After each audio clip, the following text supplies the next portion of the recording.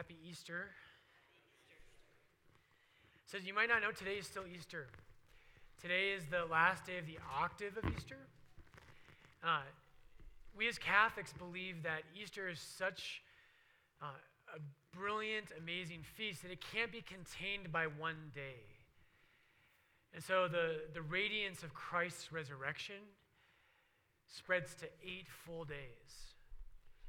And so today, in a certain sense, for Catholics, today is Easter Sunday. It's also Divine Mercy Sunday, and that's going to be kind of our main theme today. So one of the biggest questions we all get as Catholics, there's kind of 2 parts we're going to do today. First one's going to be more practical. The second piece, we're going to talk a little bit deeper theology. So aren't you lucky? 2 homilies in one, just like every Sunday. One of the questions we all get as Catholics is about going to confession with a priest. Everybody's nervous about it at some point in their life. A lot of Catholics are nervous about it for most of their life. And I hope you heard our gospel today. People ask all the time, well, how can we go to a priest for confession? In our gospel today, Jesus gives the authority to forgive sins to the first priests of the church, the apostles. John chapter 20, verse 20. That's an easy verse to remember, 20:20. John 20:20, Jesus breathes on them. This is after the resurrection. And there's only 2 times in all of Scripture where God breathes on someone. The first is right here. The other time is when God breathes life into Adam. Those are the only times in all of Scripture that God breathes on someone. So in John 20:20, Jesus breathes on the 12 apostles, the 11, and he says, receive the Holy Spirit. Now the word for breath in Hebrew is ruah, and it also means spirit. And so Jesus literally gives the Holy Spirit here as he breathes on them. And he says, receive the Holy Spirit, whose sins you forgive are forgiven. Whose sins you retain are retained. Right there, he gives the authority to do that. And so at the beginning of creation, God breathes life into Adam. And here in the moment of resurrection, Jesus breathes new life into his church through the forgiveness of sins and through his mercy. Beautiful, beautiful passage. So yesterday, I had a wedding.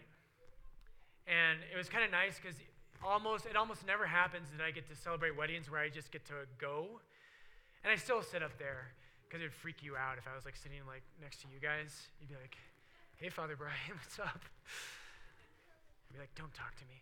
Anyway, we were up there and we were at St. Thomas More. And my good friend, Father Mike, his sister got married. And so he flew in from Rome and he said the wedding mass and it was beautiful and it was great just to kind of watch.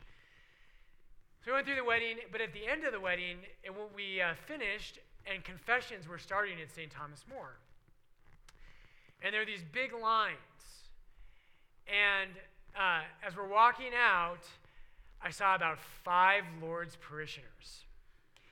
And I was like, busted! I didn't say that. But you could tell they were like, don't make eye contact. Don't make eye contact. It's Father Brian. What are we going to do? It was so funny. And what I wanted to say to them, though, was, praise God, I don't care where you go to confession. I don't. As long as you go. That's what matters. It doesn't matter where you go, you can go anywhere. Priests all know this. We know like when a pastor sometimes will announce when they're leaving town so everyone can go to confession. They're like, okay, Father Brian's gone, we can go now. That's fine. It doesn't bother me as long as you go. In RCIA, every year, it's always an interesting dynamic. A lot of the people in RCIA are like, I will only ever go to Father Brian. And then the rest of RCIA is like you. I will go to anyone except Father Brian. I will never go to him to the day I die. That's okay. But brothers and sisters, the sacrament today of confession is that moment of tremendous mercy. And the tragedy is not if you go to a different priest. The tragedy is if you don't go, it's foolish. It's so foolish if you and I don't go. And so many of us, right? The good news today, brothers and sisters, we have such a fear about our sins. I had someone at Lourdes come visit me, I don't know, 6 months ago or a year. And this person came and met with me, and they said, everyone at Lourdes is perfect, and I feel like I don't belong. And I was like, come sit in the confessional with me. No, I didn't say that. But we do that. We think everyone else is perfect. They all have their lives together. And we can see how God's mercy can be for others, but not for us. And brothers and sisters, I have good news for you today from our responsorial psalm. Give thanks to the Lord, for he is good, for his mercy endures forever. Give thanks to the Lord, for he is good, for his mercy endures forever. In Psalm 118, the author of that psalm calls all of Israel from head to toe to praise God with joyful hearts because his mercy endures forever. Now, you and I aren't like that. And isn't it good news that God's not like us? One of my favorite stories, I've told it before, but Father Goronsky has that great story where he has a Jewish friend, and there's a famous story he always told in the seminary where at a synagogue on Yom Kippur, now Yom Kippur is the Jewish Day of Atonement, and what modern Jews do on the Day of Atonement is they go around to every person in the church and they ask for forgiveness from each person in the church. It's really beautiful. And they all forgive each other. But in this synagogue, and Father Goronsky grew up in Jersey, and there was a famous story where everyone knew these two elderly women in that synagogue had this bitter feud with each other. And so everyone's watching to see if these two women will actually forgive each other.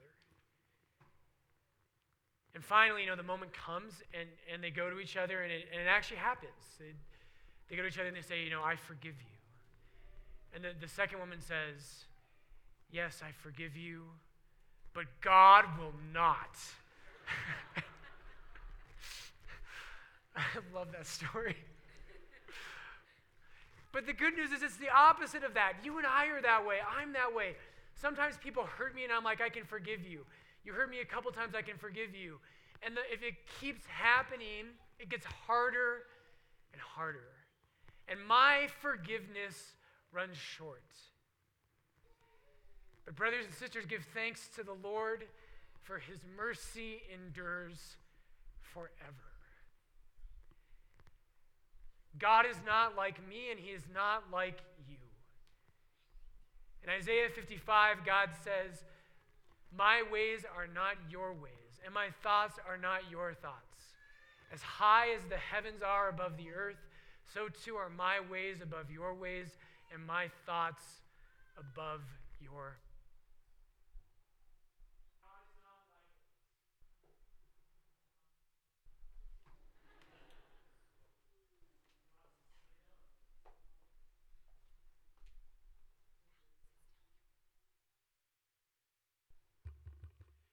This one's on, right? Okay. I'll try not to take that as a hint, Matt. But give thanks to the Lord, for he is good, for his mercy endures forever. Brothers and sisters, that is the good news today, right? God is not like us. He does not hold grudges. It goes forever. The great tragedy, brothers and sisters, right, is if you think your sin is so bad, it can't be forgiven, or you're nervous about what the priest thinks.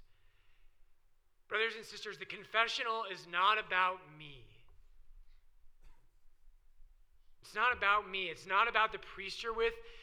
That's not what it's about. And so many of us, we get nervous going to confession because we're worried about what the priest thinks.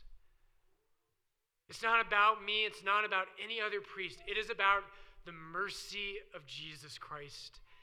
And give thanks to the Lord, for he is good, for his mercy endures forever.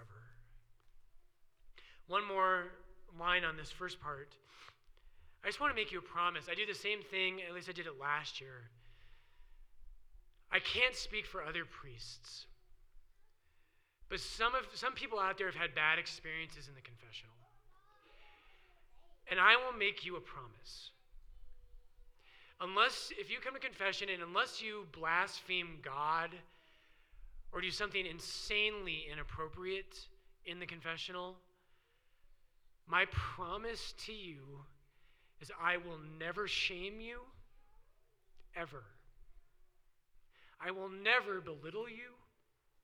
I will never, ever be angry with you. And I promise you that.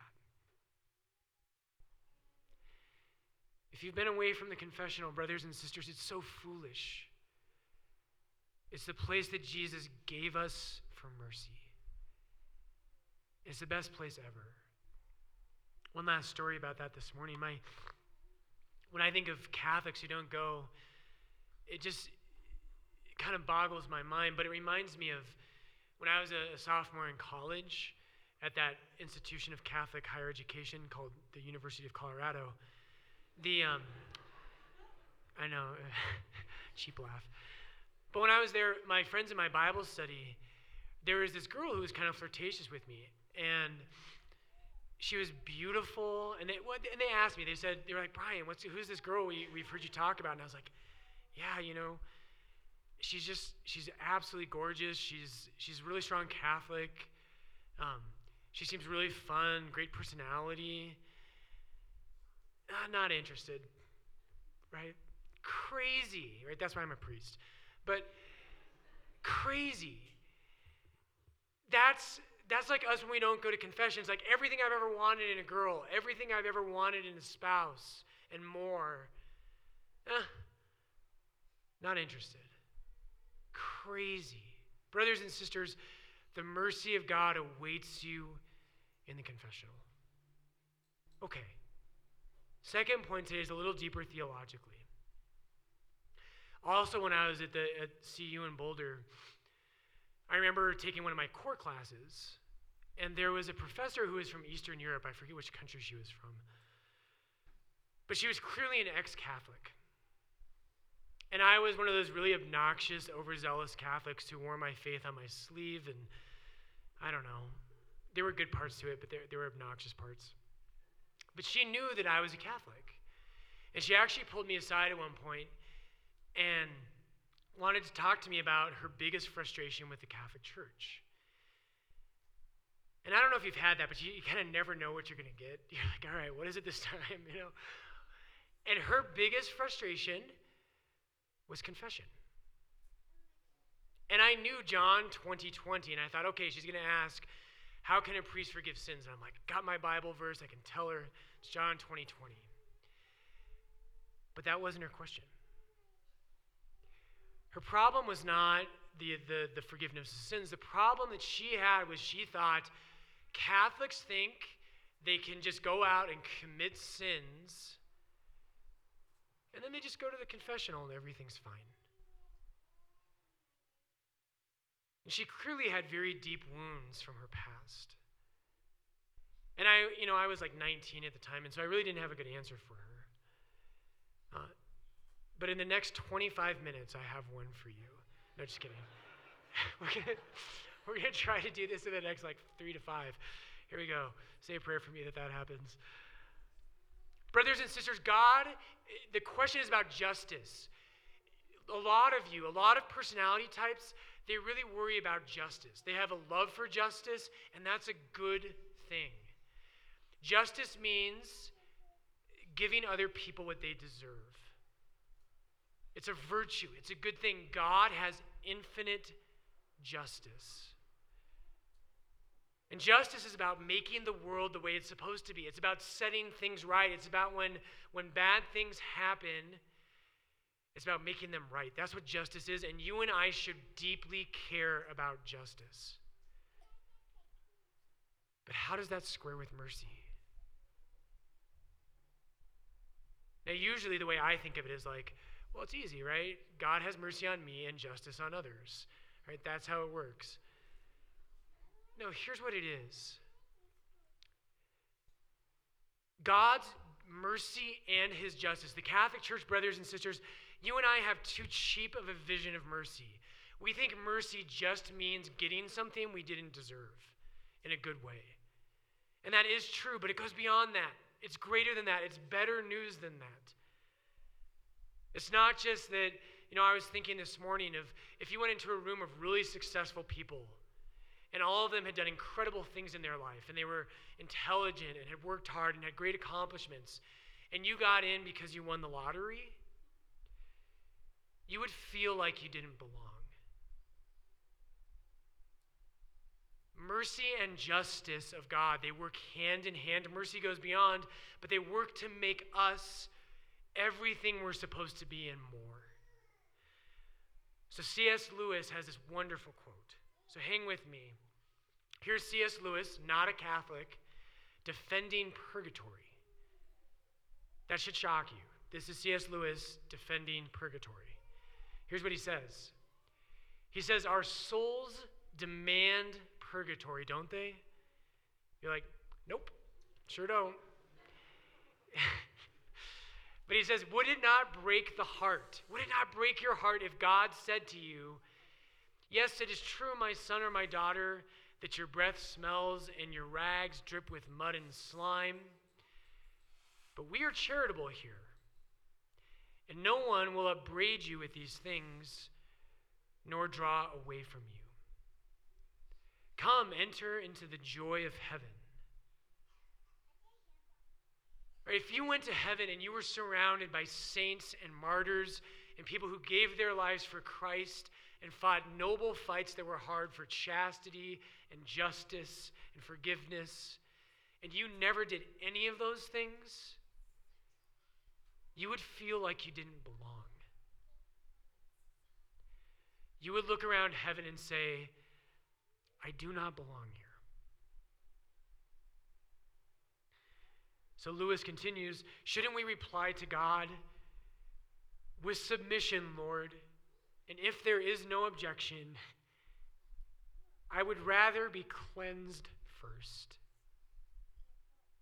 And God says, it may hurt, And you and I would say, even so. Brothers and sisters, God's mercy, as Paul says in Romans 2:4, is meant to lead you to repentance. You can't earn his forgiveness, right? Jesus, you forgave me, you loved me, your mercy endures forever. And I can't do anything to deserve that. But his mercy doesn't stop there, it goes further. Because I am not just a sinner who has his sins forgiven. I am a sinner whose mercy, the mercy of God, transforms into a saint.